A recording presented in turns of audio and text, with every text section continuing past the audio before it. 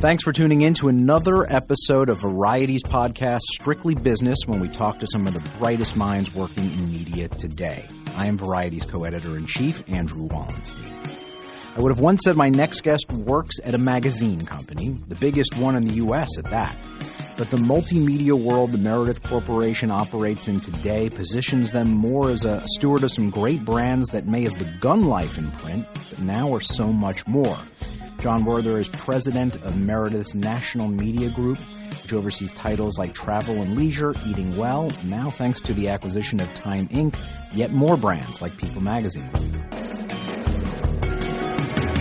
Thanks for sitting down with me, John. Great to be here, Andrew. Thanks for having me.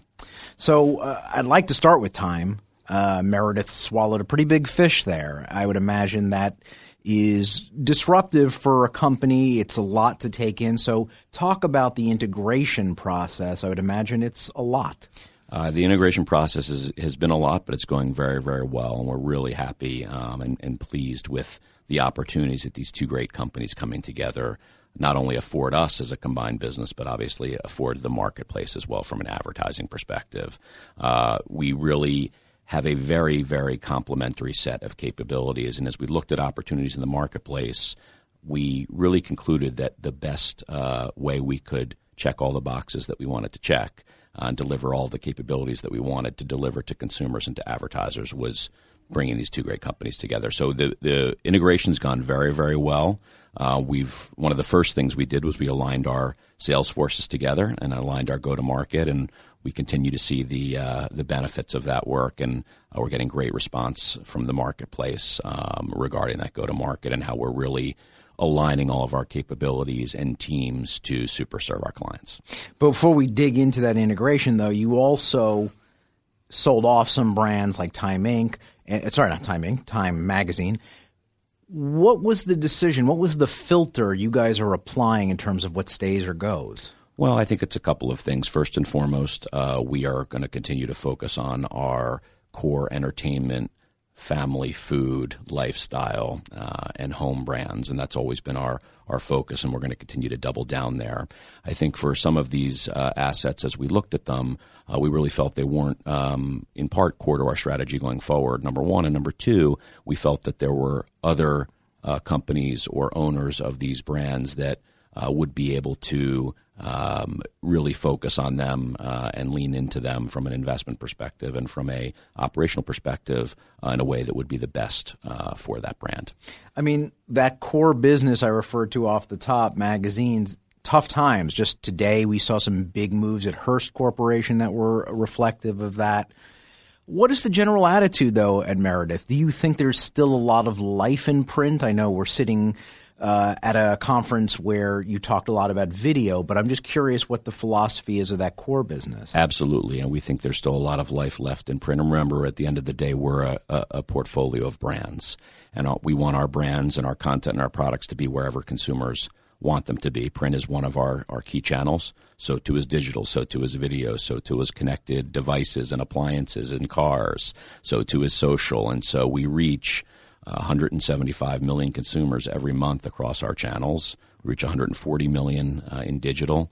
We reach 265 million in social. We have 45 million paid subscribers. And we really have a very diversified business that really looks to optimize all of our brands from a 360-degree perspective. Scale is great. Mm-hmm. What I'm curious, though, is how do you differentiate yourself in terms of the quality of that audience? What demos are you focusing on? So from a demo perspective, we have obviously a very strong reach against women overall.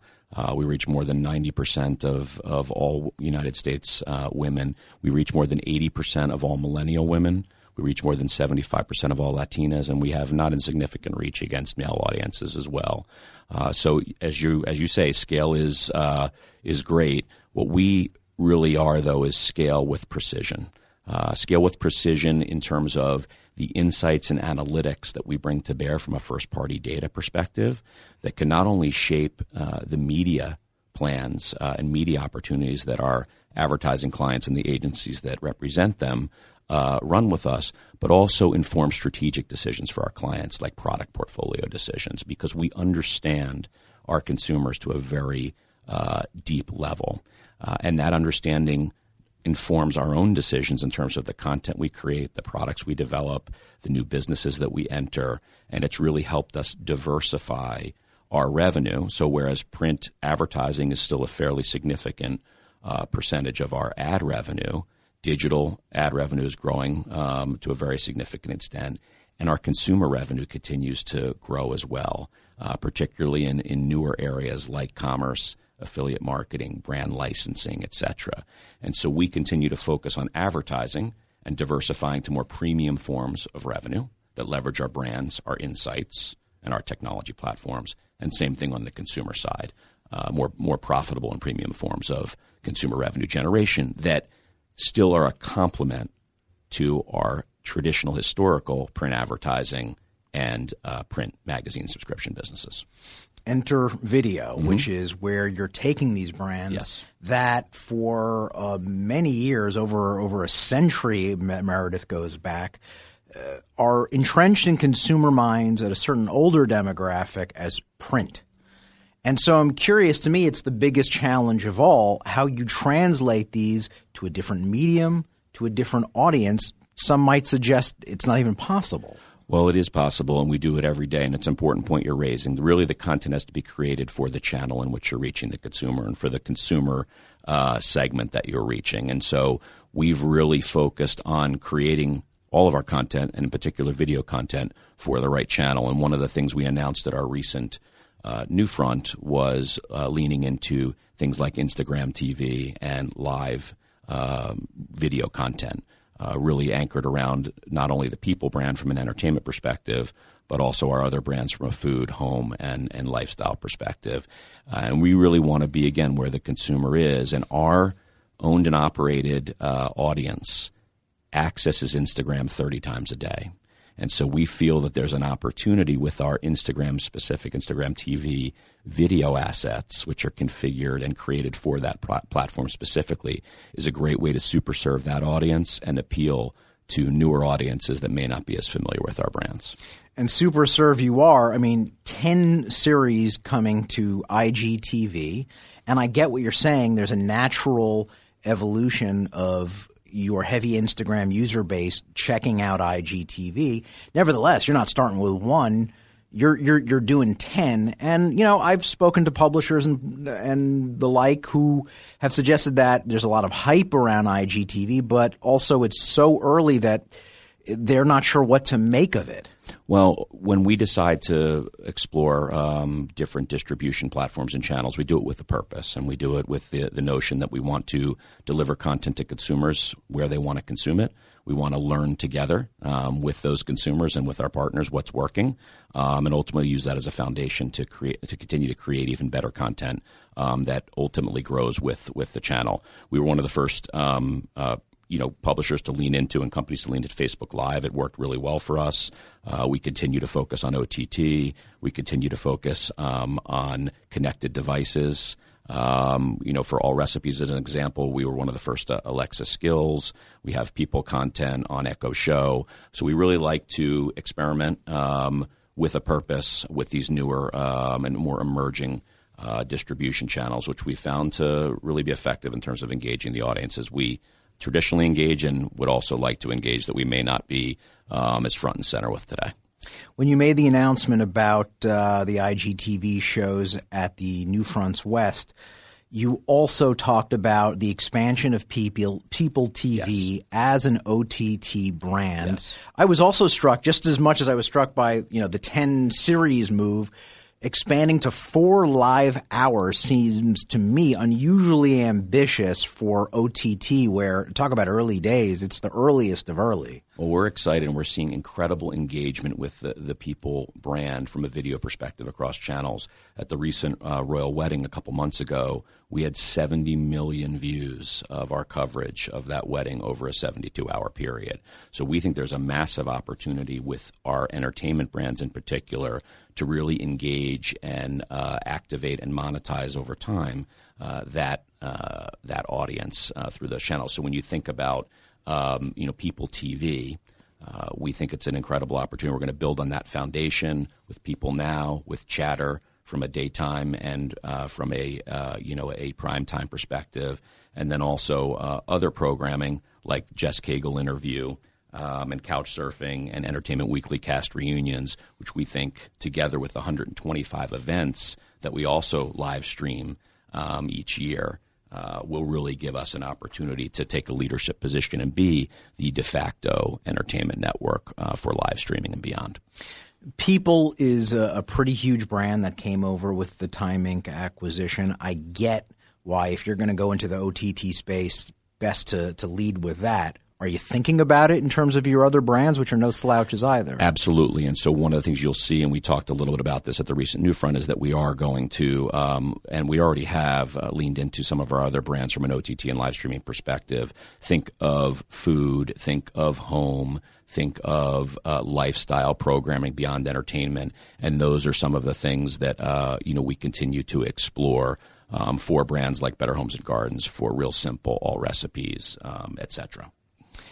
You also mentioned Alexa, which, my God, we're in 2018, aren't we, when we're talking to publishers about what are you doing on voice products. But do you see big opportunities there? Yeah, we're very excited about it. We think it's an emerging channel for us. A significant percentage of searches today are carried out through voice-enabled devices and will continue to be done so that way. And we ultimately look at our brands as providing very compelling and useful content to help people look to achieve what they're trying to achieve on a daily basis, or things that are more aspirational. And voice-enabled devices and connected appliances and cars are something that we continue to focus on and believe will be a key part of our engagement strategy going forward.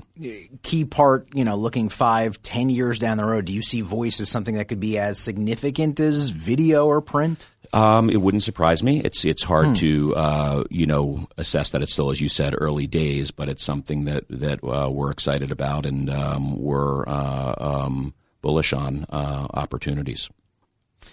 In terms of the brands that you have prior to the Time Inc. acquisition, I'm curious, is there any one of them that you think really exemplifies what Meredith is able to do outside print?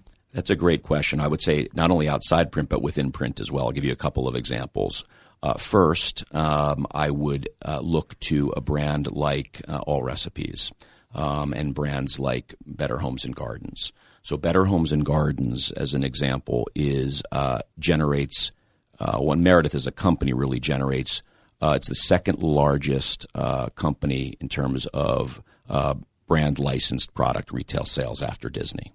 And Better Homes and Gardens is really the key to that. So when you think about that for a second, it showcases the power of that brand to engage consumers and be monetized outside of a print experience and outside of an advertising experience. When you look at All Recipes, that was a digital brand that was really desktop first when we bought it. We ultimately leaned into mobile, made it a mobile first brand, and we've taken that brand to connected devices, and we've also taken it to print. And it's been a really successful print title for us and really has helped us to create an even greater 360-degree brand for consumers. And then one other example in print we would highlight as well is the Magnolia Journal. And that's a brand where our partnership parameters are really within the print medium alone. And that has been an incredible success for us as a company. We've leaned into it from a consumer revenue perspective and to a lesser degree from an advertising perspective. And it's become one of the most profitable brands in the 116-year history of our company within its first year of operation. And we're very, very excited about that. So to your point, we think for all of our brands, there are opportunities, whether it's print advertising, digital advertising, newer premium forms of advertising, commerce, affiliate marketing, brand licensing, lead generation, other forms of consumer revenue like paid products and memberships, that each one of these core brands has the permission to play in and to ultimately participate in as a brand in the marketplace. And we're seeing a lot of success from all corners of the media ecosystem with a lot of these brands that we have, whether they pre-existed the transaction with Time or they joined the company as part of our transaction with Time. I get, the diversification strategy here. I'm still curious, though, whether Meredith takes a particular point of view with regard to the long-term viability of print. In other words, do you guys feel, no, 10 years from now, we still expect to be in this business? We do. And I think, remember, we have to look at print, and that medium is one of the channels in which we operate.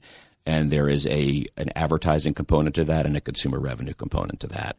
And so we believe that, print is not going to disappear. We believe in it. We believe it's one of the channels that we need to continue to operate in, and that our consumers really enjoy that channel.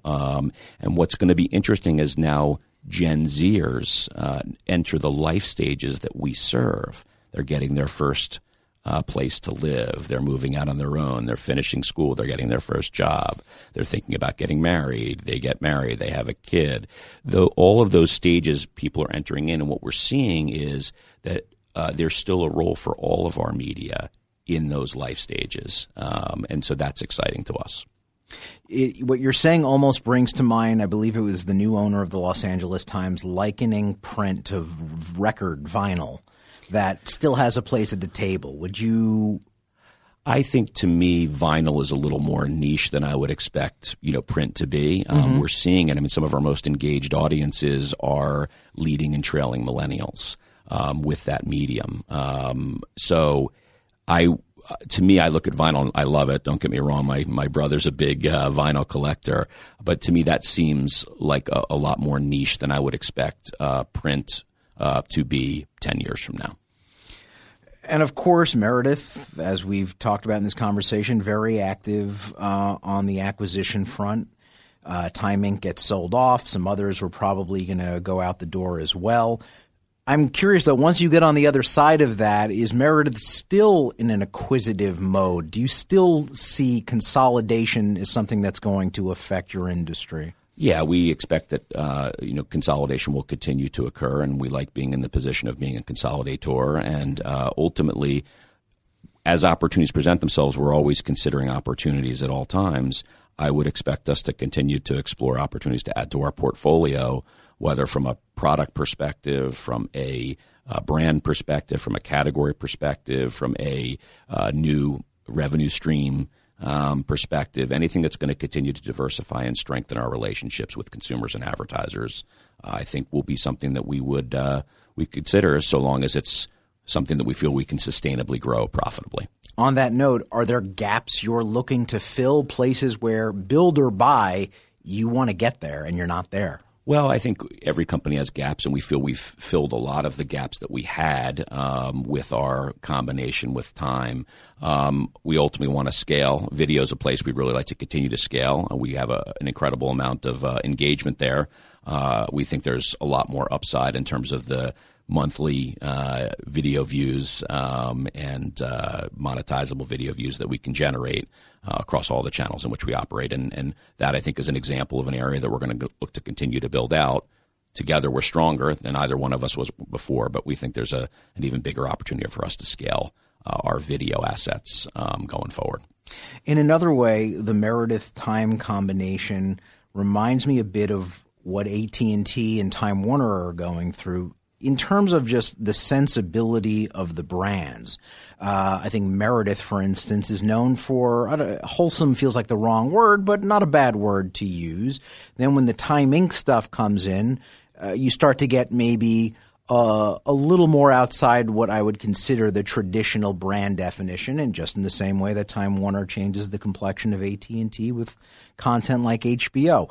Do you see the brand complexion of Meredith changing as a result of this, or are you guys the same brand you were before? No, I think we do continue to evolve from a brand and category perspective. I think by combining our two companies, we are thought of more as an entertainment and beauty-focused company than we ever were before.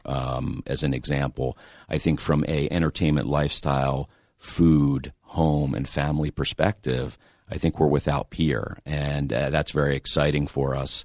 But absolutely, one of the reasons we were excited about coming together as a company is we felt it would expand our opportunities to cover a broader range of categories for consumers that we serve and advertisers that we serve. And I think we're seeing that play itself out. And it's really been a very, very complementary transaction. I can't really think of an area where both companies were equally strong in a core component of our business. So, for example, when you look at content-driven commerce, at Meredith, historically we focused at the very bottom of the funnel through commerce, affiliate marketing, et cetera, affiliate links within content. On the Time Inc. side, the focus was more on content to drive commerce. And now we've put those two together. And so throughout that funnel, from a content perspective all the way down through the transaction, we think we're a much stronger company than ever before. And we're generating hundreds of millions of dollars a year in retail sales for our partners. And we only expect that to grow. So I think it's an example of an area where we had complementary strengths, and it's one of many where together we're much stronger now than either one of us was before.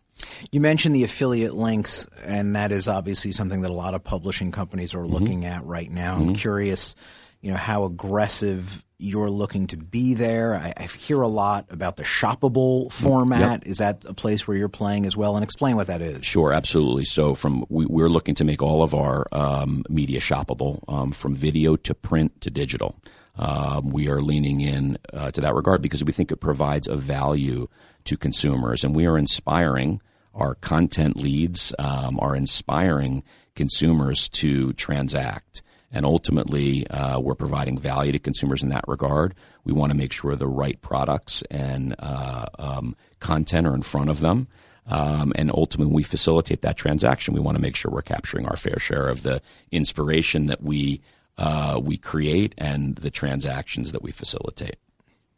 And in terms of what you're doing just in general with affiliate commerce, though, are there particular instances with particular brands where it's like, you got to see what we're doing here? Sure. So one of the great, again, complementary things that we've done is we have a very successful set of storefronts that we've set up within a lot of our brands, and we're actually extending those to the newer brands that have entered our portfolio, like People, like Entertainment Weekly, InStyle, et cetera. We are going to create a larger commerce play, an affiliate marketing play among those brands, in addition to looking to extend our brands from a brand licensing perspective into online and physical retail. I got to say, as I listen to this, in general, I think of what must be operationally unbelievably complicated when you consider now 40 brands, all seem to be highly diversified, doing things on lots of different platforms. I mean, even I obviously work for a publishing company as well, and I see the dance of like balancing or juggling, I should say, video and print and social and all of that. How are you guys adapting to this reality?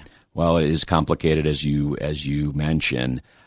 At the end of the day, we have an incredibly talented leadership team and employee base, and that's one of the things that excites me the most, because at the end of the day, that's our real secret sauce, I think, is the incredibly smart and talented employees that we have, and their ability to multitask and focus on a number of different opportunities at once, whether they be brand-led, whether they be product-led, whether they be consumer revenue-driven, whether they be advertising-led. And that's ultimately what we're seeing. We've got a lot of new ideas and great ideas with bringing these two companies together, where we've been able to take existing products to a different level, existing monetization opportunities to a different level, and leverage the collective capabilities that each of the companies that's come together had. In many places, Time Inc. brands were stronger than Meredith brands, and in many places the Meredith brands and business was stronger. And together we're just finding a lot of opportunity from a revenue growth perspective and from a margin improvement perspective that excites us. But it really comes down to focus. It comes down to recognizing what businesses are really core, what brands are core, what businesses and products truly have the ability to be sustainable growth engines that are profitable for the company, and focusing on those and leveraging the best-in-class talent that we have to really unlock the fullest sense of those opportunities for us. How would you describe, because, Meredith is a company, because it's in Des Moines, Iowa, and I'm a New York, LA kind of guy I don't have much exposure to, and I'm just curious, how do you define what the Meredith culture is from a corporate perspective? Does the Time Inc. acquisition change that? If you could describe that. Well, I think at Meredith we've always been a company, we're a very collaborative company. We've been a company that's very results-oriented, very team-oriented. where we really look to capitalize on opportunities as a team, and we look to engage with each other to try to resolve any challenges that we have. And one of the things that's been interesting to me is I've found, a lot of people asked us as our two companies came together, Meredith and Time, are you expecting a real significance in cultural differences? And based on my early interaction with folks, I really didn't, and that's played out. We really have a very, very aligned culture. I think everybody is excited to be part of a larger company that offers an amazing array of brands, content, and products to consumers and advertisers, and really can see the success that we feel that we have not only today but ahead of us going forward. And we found it to be, very, very seamless. I think much more seamless than probably the marketplace expected it to be out of the gate. And that's one of the things that really excites me a lot is our cultural alignment. And I guess I made it an almost joking reference, but I am honest to God curious about the Iowa of it all. As you guys get bigger, isn't it sort of inevitable, headquarters have to move to New York or something like that? I think we've found sort of having our headquarters in Des Moines from a corporate perspective and really having our core advertising and content creation efforts not only in New York, but also in Des Moines and now in Birmingham with some of the brands we've added in the facility that we have there. We found a great balance, and I think culturally our employees are fairly really aligned, I would say, in L.A., in Seattle as well. We haven't seen it. And so I think we have that collaborative ethos. We have that team-oriented culture in all the offices that we're in. And so if that makes us a little more Des Moines across all of our cities in which we operate, we think that's a great thing. One last question. We've talked a lot about the different ways Meredith is innovating, and we touched on data. Yes. Could you talk about sort of the role of data science in Meredith? My guess is it probably didn't even exist at Meredith 2 or 3 years ago. Well, one of the first things, I joined the company 6.5 years ago, and my first operating role that they moved me into was overseeing part of a good chunk of our digital business and ultimately the entire digital business. And one of the first things that we did with that was we centralized all of our data science and business analytics teams. We had teams sitting within consumer marketing. We had teams sitting within advertising. We had teams sitting within research. We had teams sitting within the brands, and we centralized all of those teams because what we wanted to do was we wanted to harness all of those insights and analytics on behalf of our entire business from both an advertising and consumer revenue perspective and be able to bring the full weight of those insights and analytics and that proprietary first-party data to bear for our advertising clients, agencies that represented them, and the partners that we work with at the most strategic level. So that's something we did probably close to 4 or 5 years ago, and we really think it's helped us, and it's one of the things that's going to continue to differentiate Meredith. We hear all the time from our clients that one of the things that excites them about working with us is not only that our first-party data and insights can help inform their media plans, which are, of course, important, but they're also helping inform their product portfolios and their product decisions. So when you can do that as a company, you become a very strategic partner to marketers and the agencies that represent them, but particularly marketers, because you're ultimately helping them minimize the risks that could be potentially associated with a decision they may or may not make, or to sort of narrow the range of potential outcomes and optimize for areas that they have the chance to be more successful. And we've helped numerous companies launch new products. We've helped numerous companies not launch new products by alerting them to the fact that we've taken a look at this and we think this trend has peaked. A great example is overnight oats. We saw that trend 6 months probably before anyone else did. And we were able to partner with one of our key clients to identify that new use case, oatmeal as a power food. And we're constantly seeing those opportunities in our portfolio across all categories. And that's something I think that, again, taking that centralized view and harnessing all of our data and insights together on behalf of advertisers is really powerful. And by the way, we leverage those same insights and platforms and capabilities for our own business because we are a consumer-first company. We have our own brands and our own experiences that are incredibly important to us, that we've built incredible equity in over 116 years, and those are critically important. And so the same insights and capabilities that we leverage ourselves are what we try to leverage for our partners and clients. Well, I got a feeling this is an area that's really just beginning to evolve, not just at your company, but at many others. Thank you for sharing with us about the Meredith world today. We appreciate you coming in, John. Andrew, thanks so much. It's a real pleasure to be here. This has been another episode of Strictly Business. Tune in next week for another helping of scintillating conversation with media movers and shakers. And please make sure you subscribe to the podcast to hear future episodes. Also, leave a review in Apple Podcasts. Let us know how we're doing.